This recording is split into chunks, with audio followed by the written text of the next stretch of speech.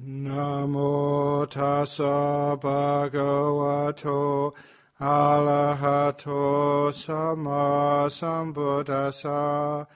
Namo tassa bhagavato arahato samma sambuddhassa.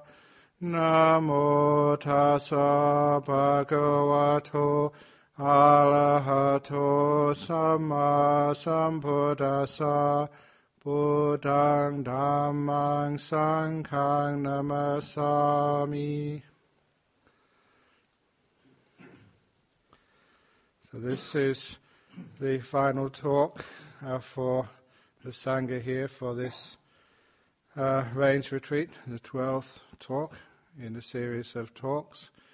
And also for the community here, there won't be another talk on a Wednesday night for a few weeks as teaching retreats and overseas and all sorts of other stuff. So please listen carefully because this will have to last you for a while.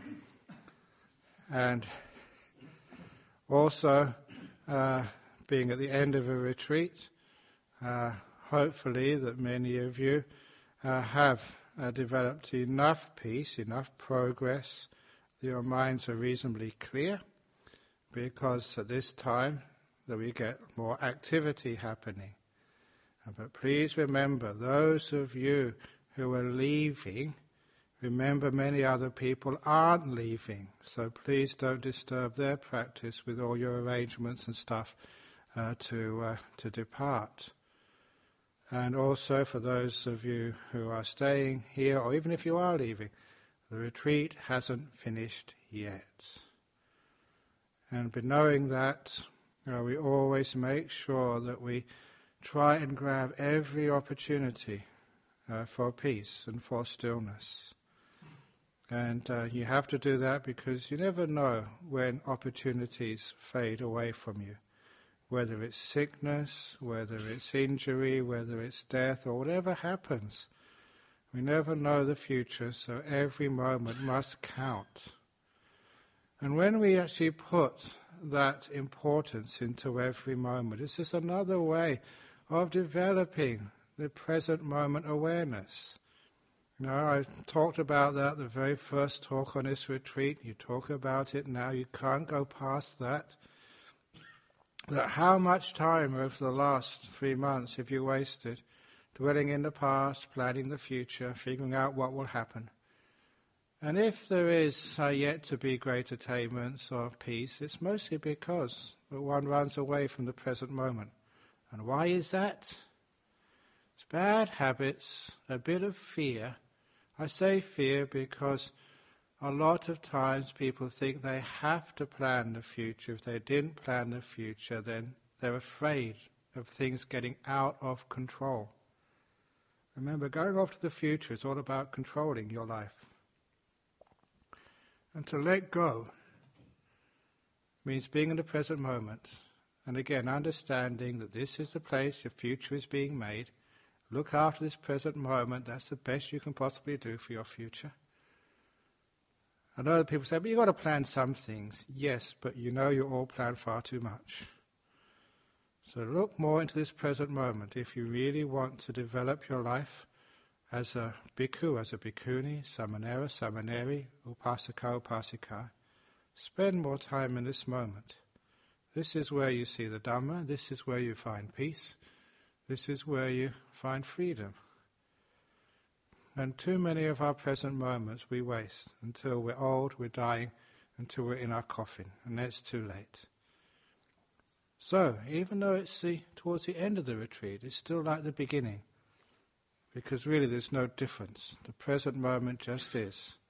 And our job with this, again, is to make peace, be kind, be gentle. You can't go past that either. Sitting meditation this afternoon, it's amazing. That's all you ever do. Just whatever moment you have, just make peace, be kind, be gentle. Again, what I teach you, I practice myself. So I don't just tell you one thing and do another. When I'm in my cave, that's how I meditate. Keep it very, very simple. Now to be able to do that, to really make peace in this present moment, to be content with it, to be kind with it, to be gentle with it, That works. And if you're not getting more peaceful, if you're getting restless, it means you aren't making peace. It means you're feeding the restless mind. Making peace, calming it down, allowing it to be still. I was just talking with one of the monks on the interviews, just the basic teachings which I've often given to lay people. We're talking about the scanning meditation and how that works. And I was reminding them that to relax the body and even to overcome aches and pains, even quite severe illnesses in your body, you are mindful of that area which is aching, which is hurting, and you give it compassion. Now, if you really are giving it compassion, which is the same as making peace, being kind, being gentle with that experience, if it truly is making peace, being kind, being gentle, you will experience that sensation change. And it will become softer, the pain will be eased, you'll feel a little bit better. And the mindfulness gives you the feedback. It tells you, yes, something is changing to the positive. The aches and pains are getting less. You are relaxing. And that's an important thing to notice, because as you are making peace, being kind, being gentle with the feelings in your body, that also means that you are being mindful of their change. They're getting more peaceful. You're learning how to relax your body. And you're noticing that mindfulness gives you the feedback to show you whether you're going in the correct direction or not. And you do that to relax your body, to get rid of some aches and pains. And it's also strengthening those two, the mindfulness and kindness, so that when you start in the present moment may be tense, it may be uncomfortable at first, but with the mindfulness in the present moment, if you're mindful of the past or the future or fantasizing, this doesn't work. So keep the awareness in the moment and see what it takes to relax that present moment. See, making peace, being kind, being gentle. If it really is that, not just the words, but what I'm talking about, what it means, you'll find the present moment becomes far more comfortable. You're relaxing this moment, which means that this present moment becomes very pleasant. Just like your body becomes pleasant when it's relaxed, when the aches and the pains and the coughs and the itches disappear. In the same way, your mind becomes very pleasant. It's very hard to sit still when you've got aches and pains, tired, hay fever, backache, or these other aches. It's very hard to stay still with those physical pains. In the same way, it's very hard for the mind to be still if it's not relaxed, if it's aching. I use that word. It's very hard to find a decent word for that ache in the present moment, which makes you run away from the present moment. Makes you run off into the future or into the past or into fantasies or dreams, anything but just being here. But by relaxing that present moment, by making peace, being kind, being gentle, the present moment becomes a great place to hang out. Which means you don't have to hold your attention. The effort stops there. You don't do anything except to make peace, be kind, be gentle. And do it and be mindful so you know that you're actually doing it correctly. And it works. And what happens? You're in the present moment, you're peaceful, you're happy, you are meditating. And then all these other things happen by themselves, as I've said throughout this whole retreat. The breath appears, you don't need to go looking for it. When you're making peace, being kind, being gentle, you're relaxing even the breath. So the breath gets just so soft and gentle, just like the body, so soft and gentle and comfortable and happy when you've relaxed the body and all the aches and the pains have disappeared. The body feels great. And here the breath feels great. And it's so easy to watch it because it's not unpleasant. Remember, anything you watch which is unpleasant, or if you're listening to this talk and you find it unpleasant, you just want to sort of listen to something else, or close your ears, fantasize, go asleep, walk out the door, anything. When it's unpleasant, you want to escape. When it's enjoyable, it grabs your attention, you want to stay there. That's just like with the breath. It just stays. It gets more and more delightful. The more you make peace, the mindfulness shows you you're going in the correct direction. The mindfulness sees it changing. And if you find the breath starts to get rougher, more thoughts come into the mind, it means you aren't making peace, you aren't being kind, you aren't being gentle. You're doing something wrong. So check. So this meditation is to learn what making peace, being kind, being gentle really is. Just learning what is Sammasankappa. It's that which makes the breath beautiful, which relaxes it, which gives it ease, which makes it free, it lets it go, it renounces control, it makes it just naturally peaceful. That's what it is. That's why I kept on saying throughout the whole retreat, this is what insight is. You understand, now that's what Ajahn Brahm keeps on meaning. He's been going on about this for years and years and years. Now I know what it means, making peace, being kind, being gentle. It's that thing I just did, and my breath became so peaceful and nice. That's the insight. Again, too many people live in the realm of concepts and ideas. They never know what these things truly are. Even just things like mindfulness. What is mindfulness? There's actually a definition in psychotherapy about what mindfulness is. I forget it now. I heard it once and forgot about it. That doesn't make sense.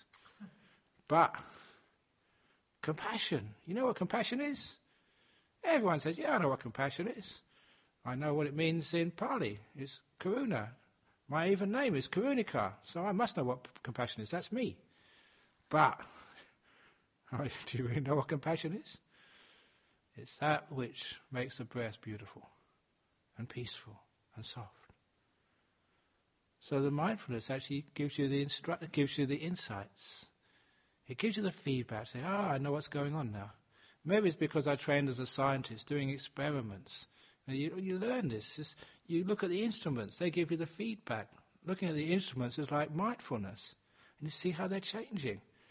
If you tweak the knobs in the right way, then everything settles down. That's being kind, making peace, being gentle. And as that happens, as I kept on saying, the mindfulness increases. It becomes easier to make peace, be kind, be gentle, because you're more aware of what's going on. You can be more subtle. You get instruments which are far more sensitive. So you can actually calm this thing down even much more. And of course, the breath disappears. What happens next? You just make peace, be kind, be gentle, whatever happens next. In other words, you relax everything. And when you relax everything, it gets more peaceful, more happy, more joy. And when you get bliss coming up, make peace, be kind, be gentle, relax it. Don't stop the process when things start to happen. And of course, nimittas come up. What do the nimittas?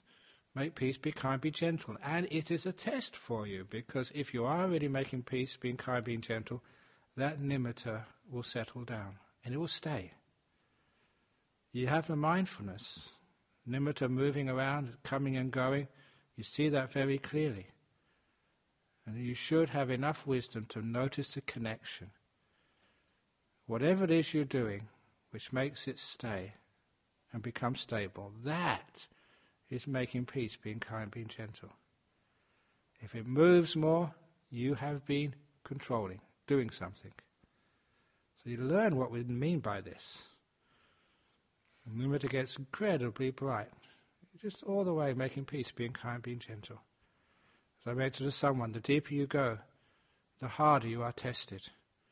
You really have to make peace, be kind, be gentle to get into the jhanas. Now, the real thing. So you learn what these things are, and you learn how they work. And from that you do get your insights, which reinforce these great teachings of the Buddha. The fact that, there is nobody inside of here. There is no soul. There is no controller. Just these 5 khandhas keep coming and going. And the way you know that, because if ever you meditate with the absence of any soul or self in the 5 khandhas, you look at everything with that, and everything becomes peaceful. It's just so easy to make peace, be kind, be gentle, because you've got nothing else to do. That's why sometimes listening to talks, getting brainwashed, as I keep on saying, that actually assists the meditation enormously.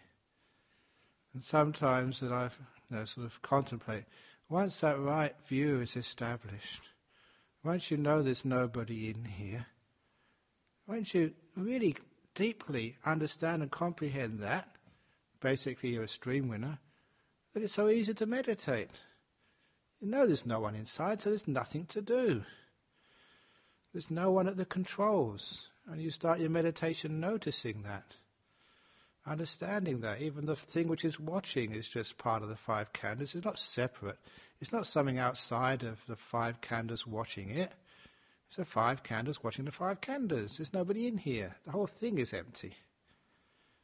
Noticing that, it makes it so easy to understand what making peace, being kind, being gentle really is. Just making peace is realizing there's nothing to control anybody or control anything. There's no one in there. So you've got no choice. It's obvious, it's a natural reaction to seeing no self is to let things be.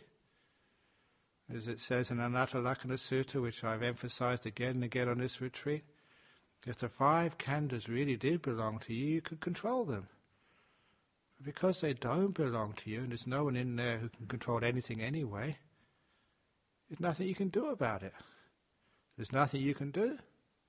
Do nothing. Let it be. Make peace. Be kind. Be gentle.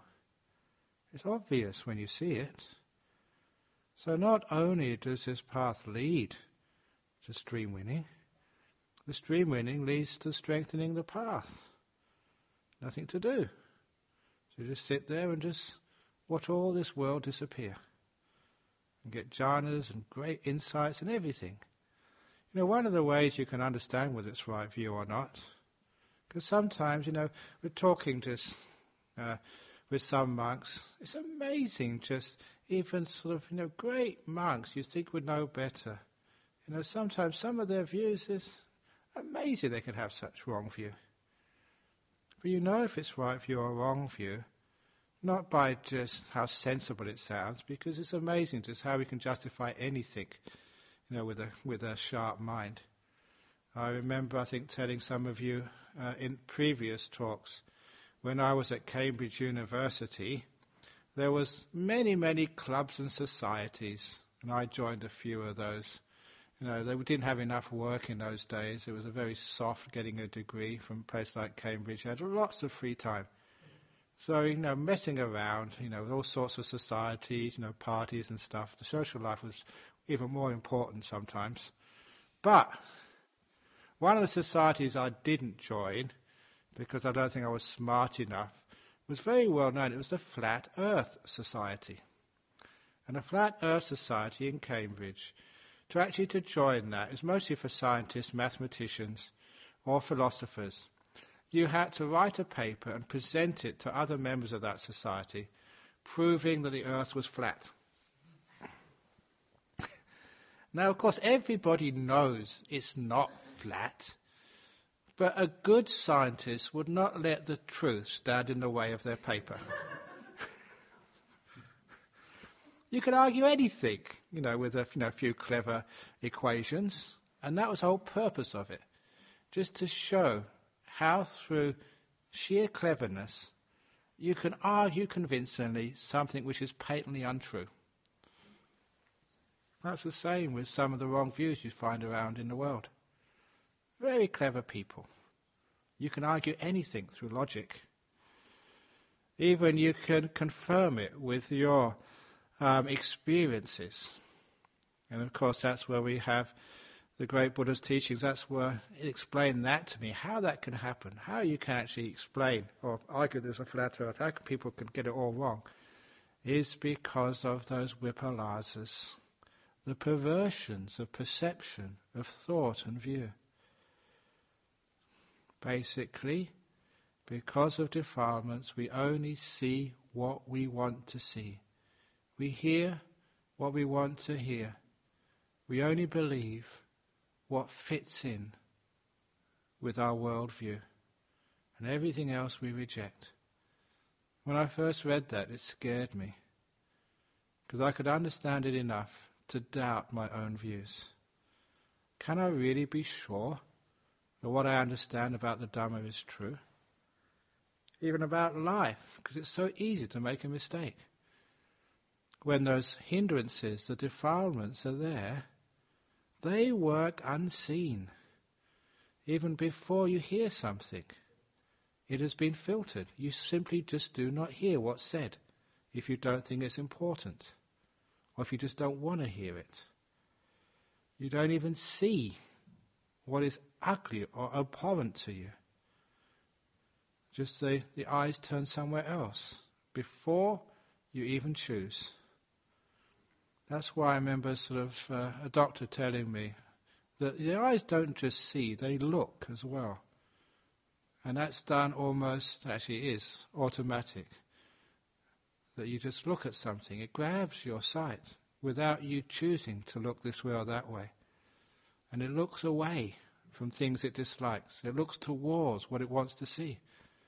It shows you just how, even the raw perceptions which come into our mind are selected, bent, filtered, so we only hear what we want to hear and feel what we want to feel. I was telling someone earlier, again, many of you know these old stories, but there's a few people here who don't. There's Hanyatis at the back there. I must confess to you, I wasn't always a very moral person. I had my first alcohol when I was 13 years of age, sneaking into a pub in Richmond by the river. I still remember that. In the afternoon when hardly anyone was there, pretending you were 18, which was pretty difficult for a 13-year-old, but I got away with it. And by half pint of beer. And I thought when I got away with it and had it and sat down to drink it, I thought just how clever I was until I started drinking this stuff. Half a pint is a considerable amount of liquid, and the first sip I wanted to spit it out and be sick. It tasted terrible, really bitter stuff. But I finished it. But I didn't buy another one. I was out. And I just could not believe just how disgusting English beer tasted. Because everybody else liked it. And you guys must be crazy. But, of course, those who know the story, it took me about 6 months, maybe a year, and then I started to like it. And the reason I liked it because I had to. The peer pressure to fit in with your friends was so strong that I had to change the reality of the situation, which was English beer tastes disgusting, to English beer tastes delicious. And I got a taste for it. And I remember that experience to show just how much of what I like and what I don't like are conditioned. It's not real. But nevertheless, I believe it, and that forms much of my worldview. So understand those vipalasas and how they work, how they pervert your view, made me very scared, as it very well should do. All the things which you understand, all the things which you believe in, all the things which you trust, are they true or are they not? And as many of you know, even if you look in the suttas, that's the most reliable. But you can read the suttas and still get it wrong. Why? Because you just can't see it. Or you see it, but you can't feel it. When you actually get the experience, and you know what the suttas are saying. In the same way you read a travelogue of Paris, and your idea of what Paris is from the travelogue is very different than actually reality. I remember the first time I went to New Zealand, and I saw these pictures of these mountains and these lakes and these beautiful forests. It looked like paradise.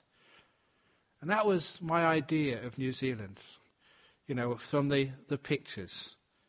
When I went there, I experienced the sandflies. They were everywhere, and you just couldn't stand still. You could not see the sandflies in the picture.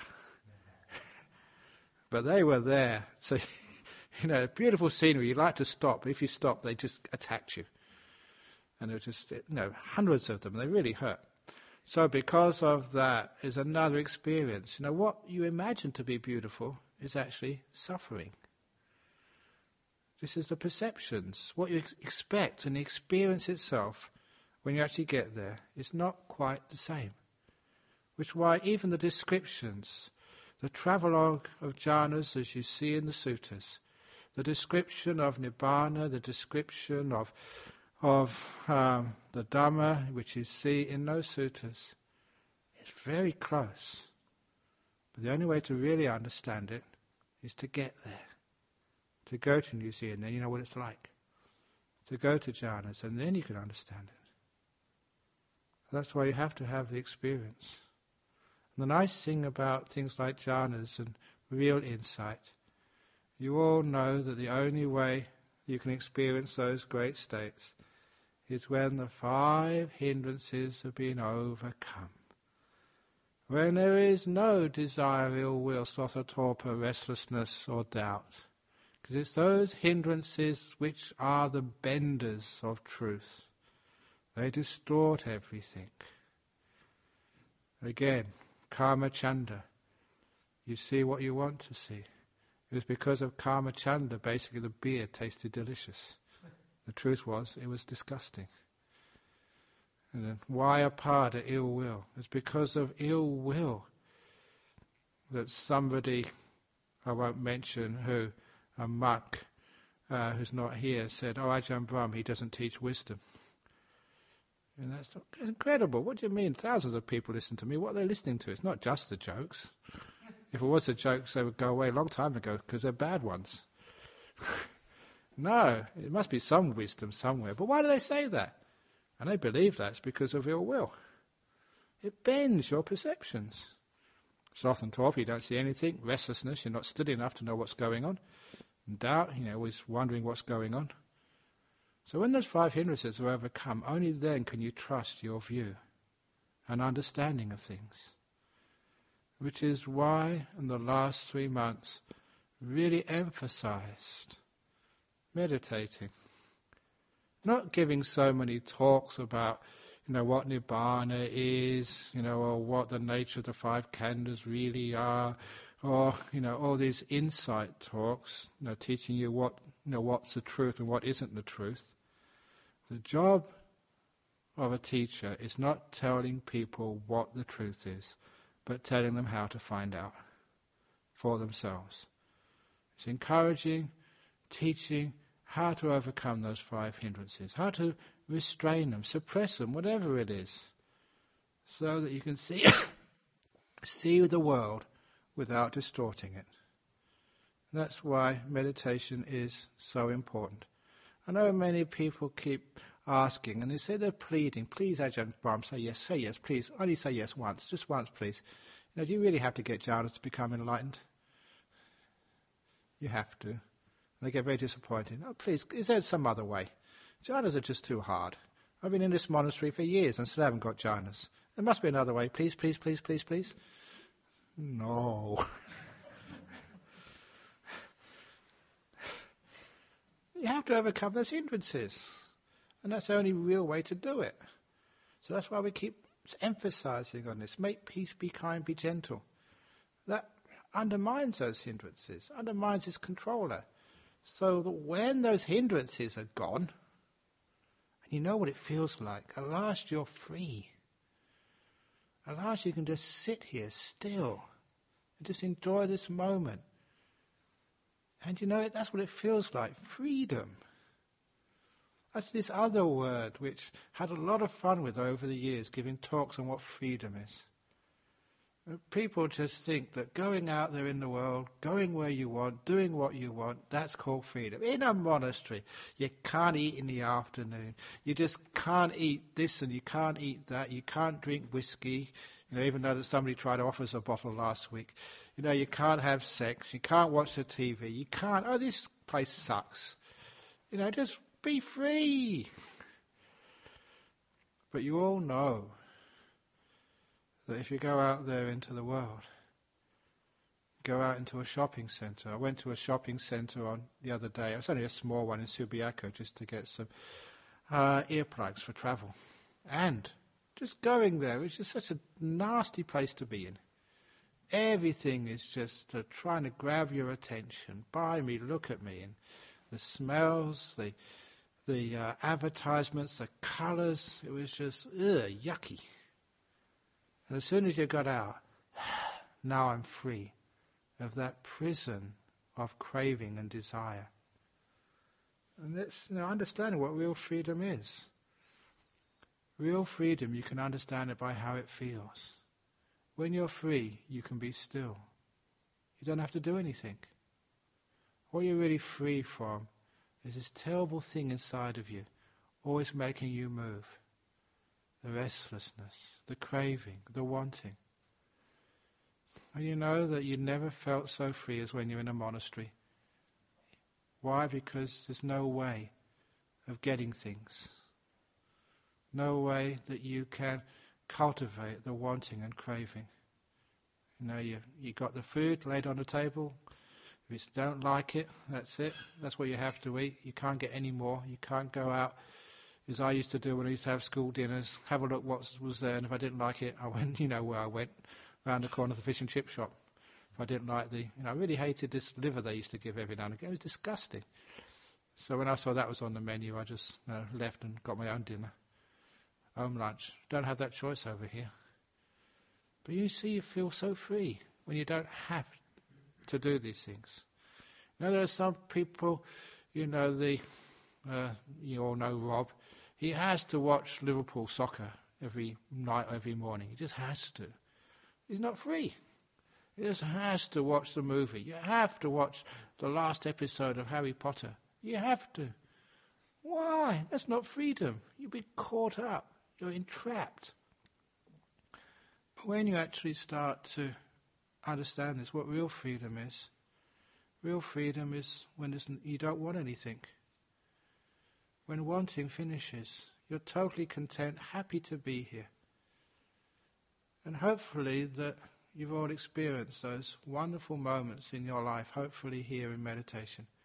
You're sitting down and there's no other place you'd rather be than right here in this moment with whatever you're experiencing. Just you do that even with a delightful breath. The breath is, this is good enough. I can stay here for hours. Jhana nimittas, you can come if you want, but this is good enough for me. So happy you don't want to be anywhere else in the whole world. Content, at peace, still. That is freedom. And to get that insight, to know what freedom is, that's huge. That will stop a lot of the cravings and desires in the world.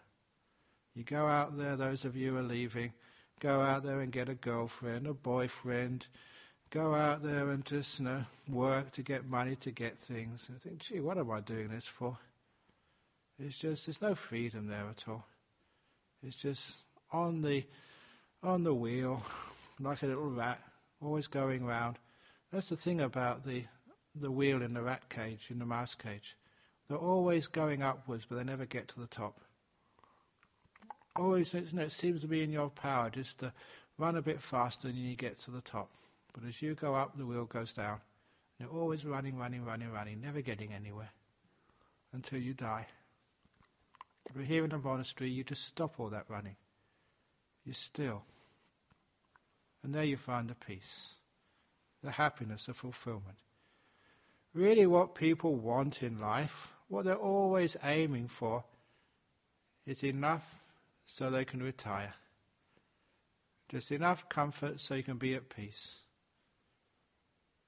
We do that early in the monastery. I have now got enough to retire. I did that 38 years ago. I don't need anything more, so I don't have to work hard.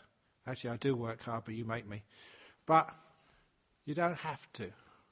You do that for others, for fun. So this is how not to want. It gives you this marvellous sense of freedom. And even if you do have aches and pains, you're just happy to have these aches and pains. Even if you do have lots of things you're supposed to do tomorrow, that's tomorrow, not now. Therefore you can be free, just happy to be here with whatever you've got. That is called freedom. And that's what it means by stopping those hindrances. You feel this incredible sense of freedom and peace and stillness. Not only does it give you great insight, sometimes we think we're just going to abandon these hindrances so we can get right view.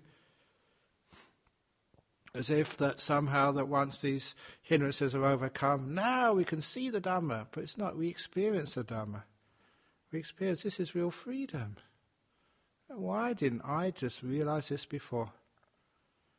Sometimes, why didn't I realize why people go off into monasteries and spend their whole life and dedicate their whole life just to being monks and nuns? And these aren't crazy people. Highly intelligent, smart people. Why do they do this? It's because they are smart. They know what real freedom is. They know what peace is. They've got insights. They've seen truth. The truth beyond the 5 hindrances. Also the simile of the Buddha, like a mountain. You have to climb to the top of the mountain to see what's on the other side. Otherwise, on this side of the mountain, all you know is this side. You know that mountain, the jhanas? Climb that mountain, free from the 5 hindrances, see what's on the other side. What's on the other side? Wow! Peace, freedom, stillness, joy, safety. On this side of the mountain, headaches, craving, old age, sickness and death, bodies, girlfriends, boyfriends, babies, grandchildren, money worries, too much money, husband worries, wife suffering, you name it, it's on this side. On the other side, freedom. So just take one peek at that. I always say if a person gets into jhanas, a real jhana, that will changes their life. Get a few, and they just can't go back again. They've seen something which is just too delightful. They've seen Dhamma, at least a lot of it.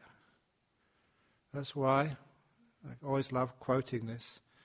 The experience of even first jhana, the Buddha called that Sambodhi Sukha. Sambodhi, as you all know, means enlightenment. He called it enlightenment happiness, just the experience of first jhana. Reason is because it's that close. You get a taste of freedom. People always like talking about the taste of freedom, Vimutti rasa. Where freedom is another word for nibbana, I suppose. So this is the taste of freedom. Jhanas. Experiencing these things. Wow. And if you can only follow the instructions, it works. But even though you know the instructions, you're not following them. Even though it's talking about making peace, being kind, being gentle, they're written on T-shirts, you teach them as well, still you don't do it. That's really the amazing thing. You think you're doing it, but you ain't. If you were, you'd be in jhanas by now. The reason why aren't we doing it? And the reason is because it's these damn hindrances. No, we think we're doing it, but the hindrances twist it all around, and actually we're not. We think we're making peace, but we're actually doing it. We're doing peace. We think we're being kind, but it's only kind to some things and not kind to others. We think we're being gentle, but with a bit of aggression in there as well. Come on, only a few days to go. Come on, you can do it. So it's not doing the right thing. Which is why I started this talk. If you really are making peace, being kind, being gentle, if you really are doing that, your mindfulness will show you, will be very clearly giving you feedback. You are relaxing, you are getting calm. Things are slowing down. Your restlessness is vanishing. You're waking up. Desires and ill will, they're not there. The mind is becoming still. Everything is becoming peaceful, beautiful, happy. Great, that is your sign that you're doing the right thing. It's working. So whatever that is, that's what I often say, don't just pay attention to the object of meditation. What's between? Well, what are you doing with this object of meditation? It's not whether you see the nimittas or not. Now, how are you seeing the nimittas? What are you doing with this? Are you really making peace, being kind, being gentle, or are you holding those nimittas? Even faking them. It's amazing what the mind can do with the vipalasas. Vipalasas, you can create these false nimittas. Now, I don't want to think that, that means my nimitta, which I've got so far, might be a fake one. No, yours are probably okay. because you're not control freaks. I think I've beaten that out of you. Well, not quite beaten it out of you, but brainwashed most of you out of that. But you can do that through force, because you want them so much. These vipalasas can almost create the false ones. You see what you want to see. You create it, you fantasize it. And it's so real. But it's not the real thing. It's not peaceful. It's tense, it's tight, powerful, but you can't go any further. You can't get the jhanas, you can't really let go. The hindrances are still there. Control. You're afraid of it disappearing. It is still too much desire. And you find that, sloth and torpor are gone. Restlessness is still there in the background, just holding. You haven't really let go. You haven't seen the Dhamma. But if you do let go into those places, wow. Now you understand what making peace, being kind, being gentle is. And you know why that's coming. There's nobody in here. That's why you can do this. Remember, this is actually for the novices and Anagarikas. I was teaching the Yamaka Sutta yesterday. You know, there's no one owning these 5 khandhas. There's no one the same as these 5 khandhas. There's no one contained in these khandhas. The containers don't contain you. Basically, all options and permutations and possibilities are being covered. There's no one there. Just understanding that means it's easy to let go. Letting go means it's easy to understand that. Making peace, being kind, being gentle, you've got no choice. So actually the path is the insight, is the wisdom, it's the Dhamma, is the stuff of stream winning. Just the very path. How jhanas happen is because of non-self. And they wouldn't be able to happen if there was a self there. How can a self let go of a self? How can control let go of controlling? The very fact that jhanas are possible should be pretty obvious to anyone with a logical mind that there is no self. If there was a self, it's disappeared. Where the hell has it gone? In the jhanas. There's no controlling left. There's just, even the knower is weird. It's not the usual one. Not the person you usually expect to know. So because of all that, if there's a self there, jhanas would be impossible. Because jhanas are, it means there's nobody in here. It's very sort of one of the insights you get with lots of these experiences.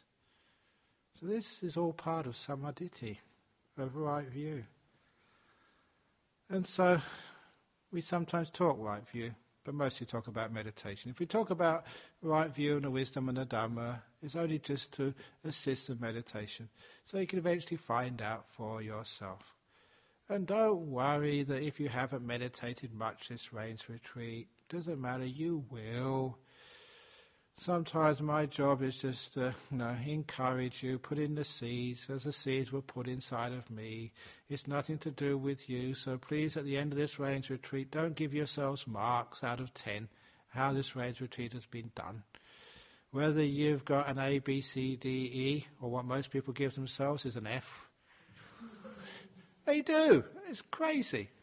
Why is that? Because lack of self-esteem and all that stuff which has been brainwashed into us, from school days. No, just there's no E's, there's no F's, there's no D's, C, B's and A's or whatever it is. So don't even give yourself a mark. As I was telling someone, just that wonderful simile of the Buddha, and it's one of his best, is the simile of the big water jar, taller than a person's height. And all you can see is water dripping into that jar.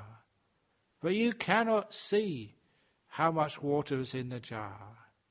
Actually, you can't even see if it's got a hole in the bottom and it's all dripping out, but that's not part of the simile.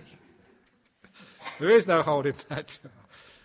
So you know that as long as another drop has gone into that jar, you're getting closer and closer and closer. It's only a matter of time until that jar becomes totally full. And it starts to sort of flow over the top. That's the jhanas, that's the enlightenment. It's all happened. So your job is only to put more water in the jar. The Buddha's simile. And which means that just keep on making peace, being kind, being gentle. Don't worry about how full the jar is. Just make sure you're making it more full. Don't judge yourself. Just make sure that the unwholesome qualities are decreasing, the wholesome ones are increasing. That's all. And just be diligent in doing nothing. And that's totally different than being lazy. Being lazy, you realize the unwholesome qualities increase. And the wholesome ones decrease. That's not what doing nothing is. Again, people get really confused when I keep saying this. Making peace, being kind, being gentle is doing nothing. Or rather, nothing doing. Because that is what creates peace. When the Chaitanya stops, there's nothing to move the mind. It becomes still all by itself. Ajahn Chah's, leaf in the wind simile. So this is why I say doing nothing. But a lot of times doing nothing, people say is doing whatever you want. That's not doing nothing. That creates unwholesome qualities, restlessness, you can't meditate, always sort of sleeping, reading, doing this, doing that. That's not doing nothing.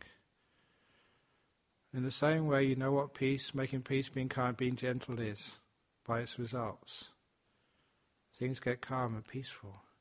The mindfulness gives you that feedback. You are going in the right direction.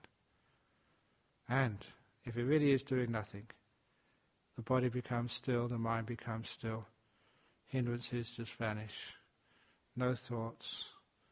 Why? Thinking is doing something. And never have the idea that thoughts come into your mind by themselves. They do not. I saw that many years ago. I went out to pull them in. They will not come in without invitation. So, you pull them in. You've done something. Understand that, and you understand what real doing nothing is, what letting go is. And why I teach like this. To try and restrain the Chaitanya. Restrain everything.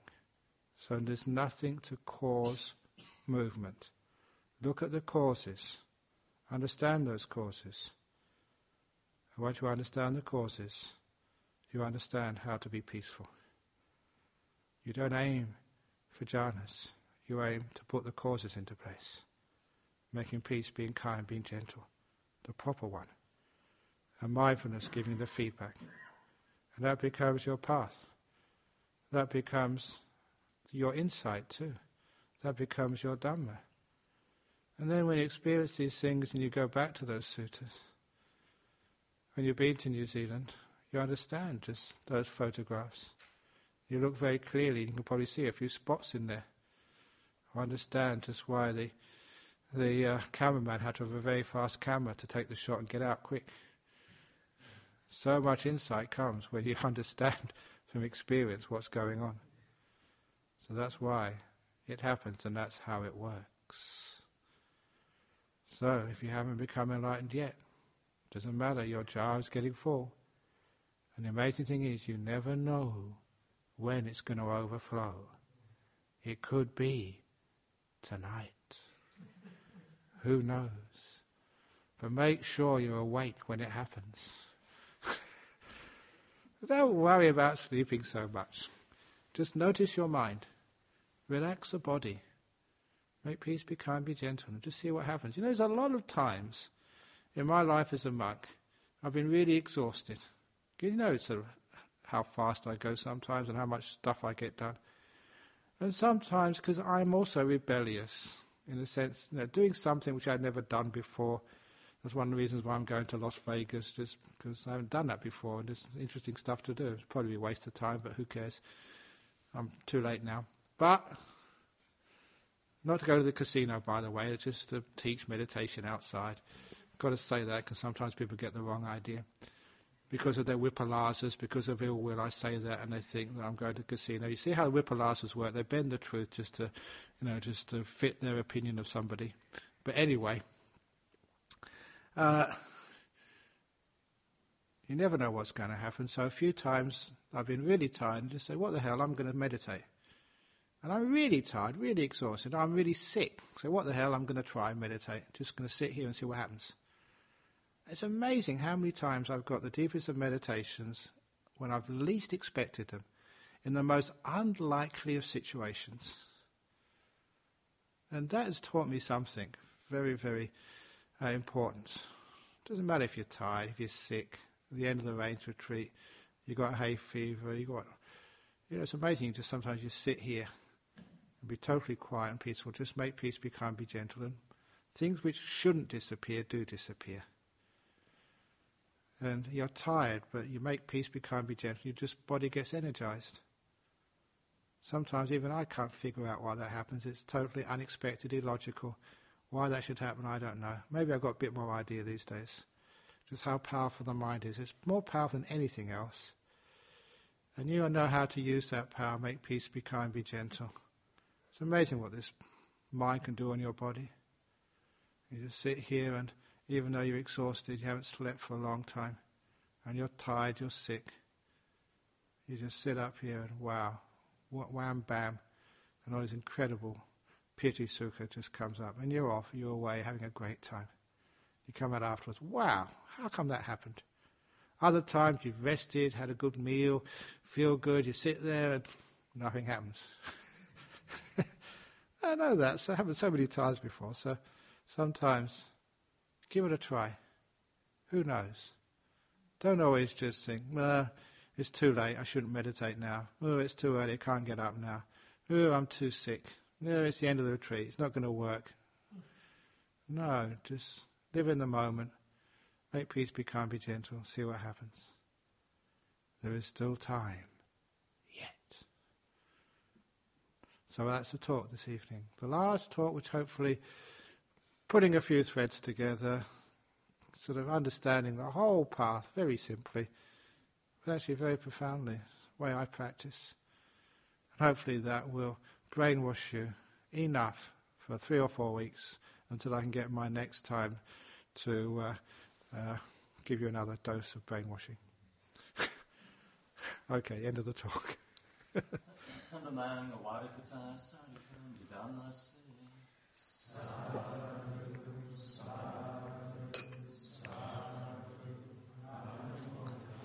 Very good.